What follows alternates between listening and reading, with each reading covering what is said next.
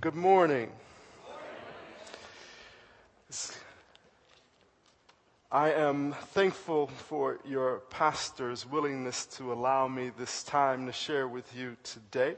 And I thank you for those of you that have already acknowledged that I am no longer a stranger here, as I've been here before. That is wonderful to know. I am grateful that my lovely wife has joined me today as well.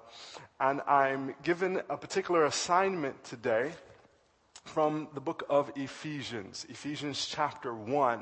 And as you can, or it was listed earlier, the subject matter today is You're No Accident. You're no accident. That's important for us to really reflect on today. You're no accident. All right, Ephesians chapter 1, verses 4, 5, and 6. For he chose us in him before the foundation of the world to be holy and blameless in his sight. In love, he predestined us to be adopted through Jesus Christ for himself, according to his favor and will, to the praise of his glorious grace that he favored us within the beloved. Today I want to talk specifically about God chose us. It's not an accident. It's not coincidental. It's intentional. It has purpose. Therefore, you have purpose. I've heard folk, especially in the line of work that I'm in, running a homeless shelter, running a drug rehab program, struggle with their existence, the very being of their existence. Why am I here? My childhood was this. My early upbringing was this. My parents were or were not this. Life dealt me a bad hand. Why am I still here? Do I even want to still be here? Some people have used this as an excuse for not accepting more responsibility in life, claiming that they are an accident that came into the world by mistake and aren't even supposed to be here. Perhaps it was a traumatic experience that happened along the journey of life. Perhaps it were some people who were once in your life and then were removed unexpectedly. And now you just seem to find it difficult to really, really understand where you are and where you're going. Maybe you were downsized. Maybe you had a particular career in mind and it wasn't working out. There are a myriad of reasons that cross us in the journey of life that may question or may have blinded us to the simple fact that we are purposeful to God. He loves us with an undying love that looks out on the horizon of 6 billion people on the world, and he knows specifically you. Now, I don't know how many people you know in this world of 6 billion people. It's not a lot in comparison. But God knows everyone, including you. And despite where you are with him today, God says you are no accident. Your life is not an accident. Your life is not a mistake. And maybe you don't grapple with that. Maybe you grapple with the last 10 years or 20 or 30. Maybe there's a particular period of time where you found yourself in a place that felt purposeful, that seemed to have all cylinders clicking. And life at that particular time has its mark on your memory that says, then life was good. Well, I'm here to tell you that even the tragedies of life are no accident. Even the periods of being in the valley experiences of life are no accident. As difficult and as oftentimes painful and tragic as they may have been, they have purpose because you have purpose. They're inside of this process that God says you have been chosen and only you can fulfill the path laid out for you called your life. And it has meaning. So when we look at this, it's important to take this term and go a little deeper. The Bible teaches that long before you and I were ever conceived in our mother's womb, God already knew us and was calling us to be his children with a special purpose to fulfill in this world. Do you believe that? I can't hear you. Do you believe that? Okay, I heard this side. Do you believe that?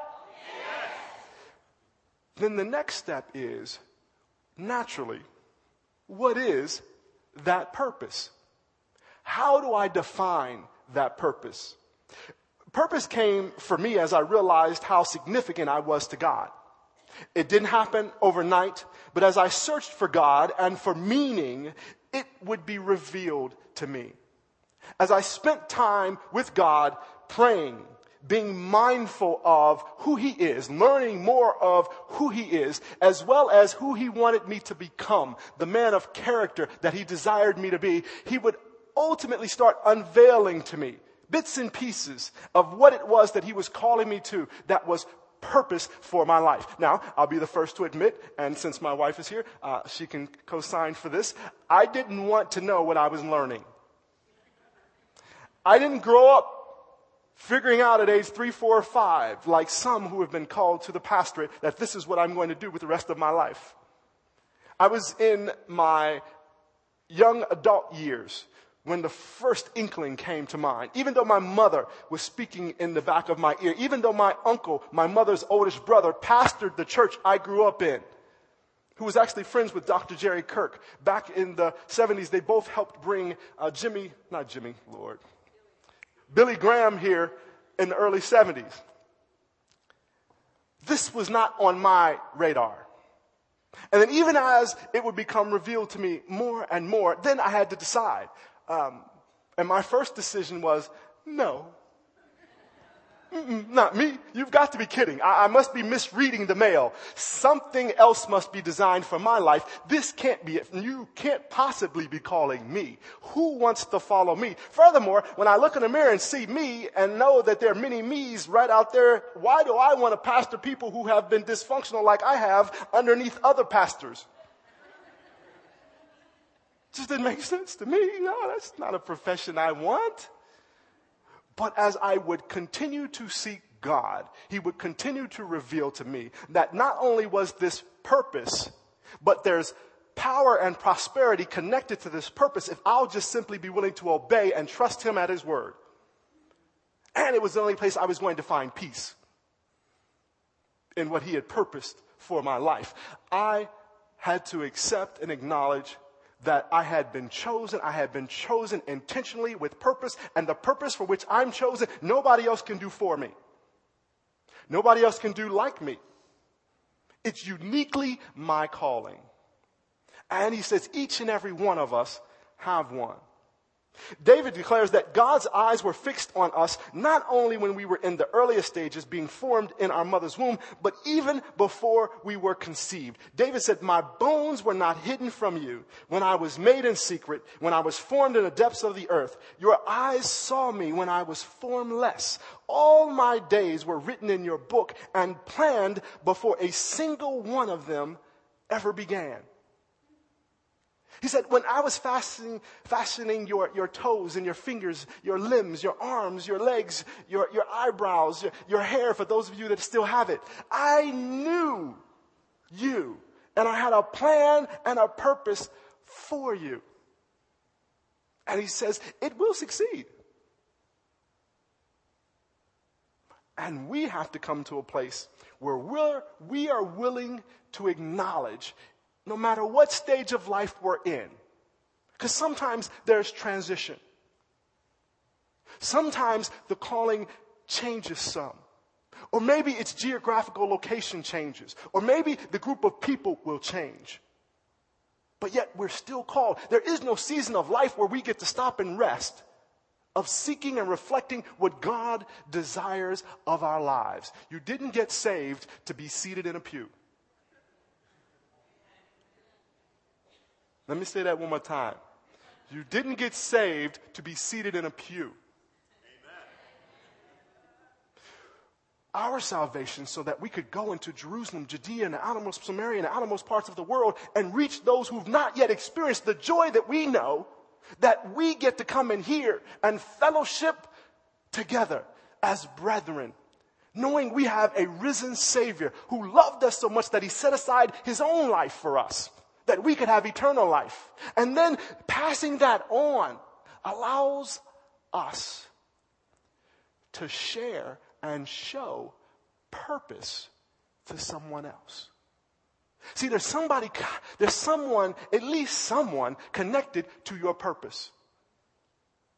And it's time that we line up and fulfill our roles, because there's somebody waiting on us who's going to cross our path, who needs us to be in the right place in the right moment, fulfilling what we've been purposed to do, to assist them on their journey. So let's look at this word chosen. Let's break this down a little bit further. It's a compound word. In the Greek, it's eklego. Ek meaning out, and lego meaning I say. Together, it's out, I say. Also defined as, or can mean, call out, to select, to elect, or to personally choose.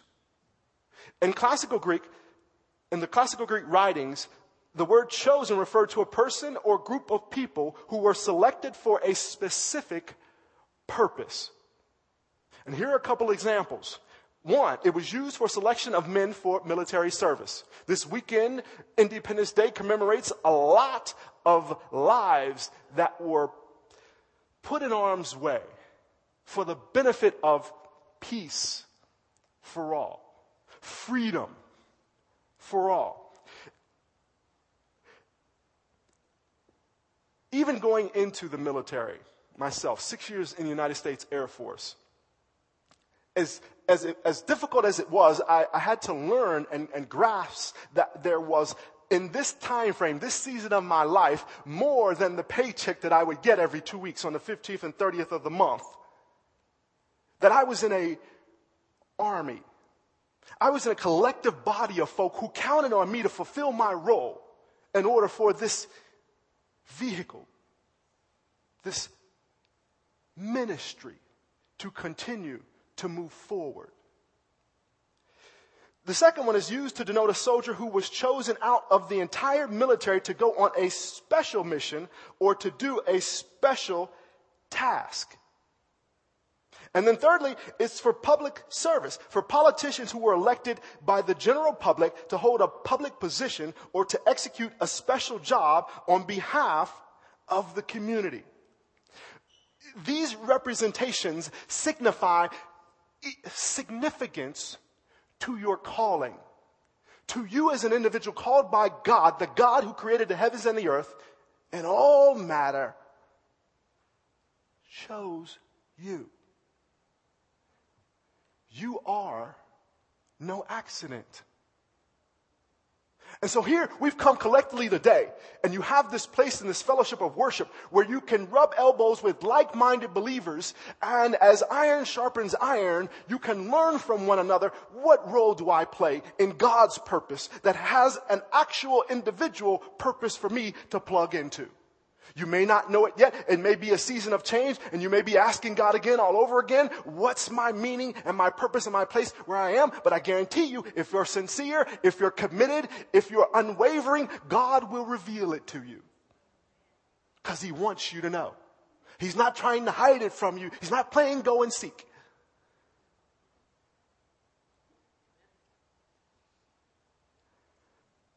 So here we have this term. It conveys the idea of great privilege and honor of being chosen. It also strongly speaks of the responsibility placed on those who are chosen. The responsibility is to walk, act, and live in a way that is honorable to the calling. And so I had to wake up one day, and my wife would tell you this was a journey. I went through many phases before finally getting to the place of accepting I'm called to preach and pastor and to live the example of the good news of Jesus Christ as Lord and Savior, from the position of one day leading a congregation, shepherding his sheep for this very cause, this very great mission for humanity. And as I have, there's a peace that has come upon me about what is unfolding. But I first had to make up in my mind and in my heart that what God had for me was better than any plan I could try to create on my own. Doing what I thought best for me, or what felt good, or what I liked the most.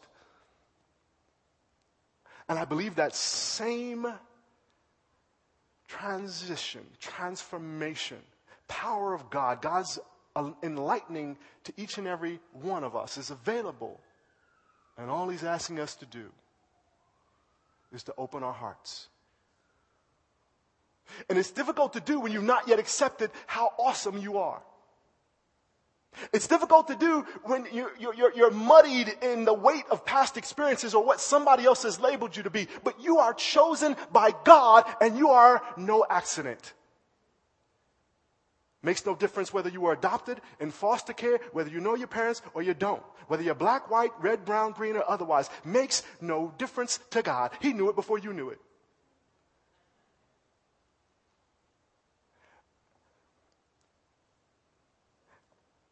As I draw this to a close, because of the great privilege of being elected to a higher position or selected to perform a special task, those who are chosen bear a responsibility to walk and act in accordance with that calling that has been extended to them. They should look upon themselves as honored, esteemed, and respected. Special representatives, ambassadors who are elected by God. And when we do that, when we grapple with that and when we allow ourselves to be loved by God, wrapped and cradled in his arms, willing to obey what he desires for our lives, then it becomes easier to come into here and to rub elbows with people who may not look like you, may not think like you, may not have grown up like you've grown up, may not have the values you have. And it makes it easier to come in here and, as David said in Psalm 103, to praise ye the Lord. He said, praise ye the Lord, O my soul, and forget not all his benefits. Has God not been good to each and every one of us? Has God not been good to each and every one of us? He has been a God that has esteemed his blessings upon us, has he not? And he's simply asking us to praise him. He says, who forgives all of our sins, heals all our diseases, who redeems our lives from the pit and crowns us with love and compassion. Amen. We're going to partake in communion this morning because somebody loved us enough to lay down their lives for us. Even knowing we would be sinners who would stumble, miss the mark. He says, I love you. I chose you. You have purpose. You are no accident. Let us bow. Heavenly Father, we first thank you for being the gracious God that you are, merciful and mighty in all your ways. I thank you that you've loved us enough to come and speak to us directly. God, I pray that every heart is open to your tugging of whatever it is you desire of them. I pray that they know without a shadow of a doubt that they are chosen by you with purpose and meaning for their lives, and that you want them to know exactly what it is. And God, if there's anyone under the sound of my voice who have not yet received you, I pray that their hearts would be open to acknowledge you as Lord and Savior. To know that you gave your only beloved Son for us. That who should believe upon him should not perish, but have everlasting life. If you're willing to make that confession in your heart, you can consider yourself today saved, set apart from a dying world, on your way to heaven to sit with Jesus. And if you're sitting here and you've been questioning your purpose, you've been questioning your calling, you've been questioning what's the significance of your existence here, Jesus is the answer. Oh Lord God, speak to that heart. Give them the courage and the passion to keep pressing forward until you reveal to them in the appointed time so that they can run the race for what it is that you desire of their lives. Lord, I thank you for Pastor Drew being away at this time. Continue to bless him with leadership for this, your sheep. In Jesus' name I pray. Amen. Thank you. God bless you.